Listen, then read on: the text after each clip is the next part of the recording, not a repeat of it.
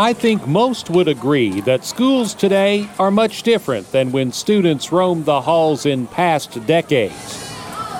And despite government efforts to restrict prayer and other forms of religious expression from the classroom, God's Word has not changed. It still compels us to share the gospel of Jesus through word and deed.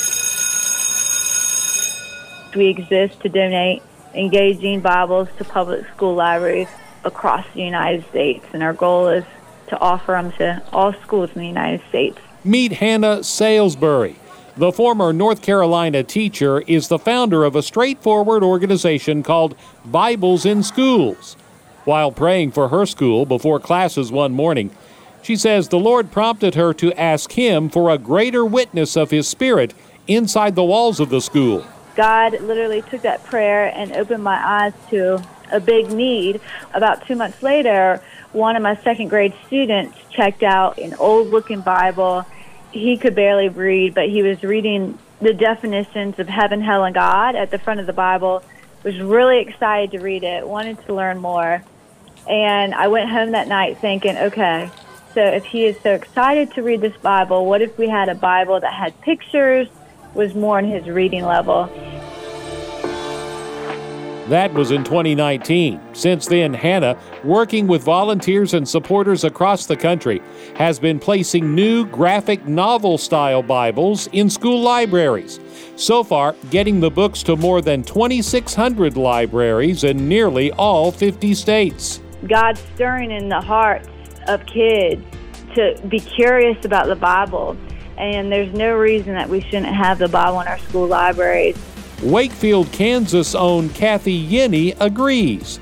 She's been working as a volunteer for Bibles in Schools for a few years, making sure Kansas public school students have the opportunity to learn about God through His Word. She says most school librarians are happy to receive the new version for their collections. The oldest anyone has ever told me their Bibles were from 1950s, but usually they say they're from the 1980s and haven't been updated. Kathy says since the start of the year alone, she's had some 30 new schools accept the Action Bibles. And each school usually orders a set of 4. About a fourth of those libraries have need for a Spanish Bible, so we give them a Spanish Bible also. And refusals are rare so far in Kansas. I had one check with the lawyer to see if it was good to have a Bible in the school. Called me back and said, well, yes, we can have Bibles in our schools. And he ordered a set. Salisbury says God already appears to be expanding the reach of this endeavor, as juvenile detention centers are now calling for the Bibles. And we've had the same thing happen there where one of our volunteers called. They had just had a boy ask for Bibles, and they didn't have any either. So we're seeing the need there as well. She says getting Bibles in your kid's school library is mostly a phone call away.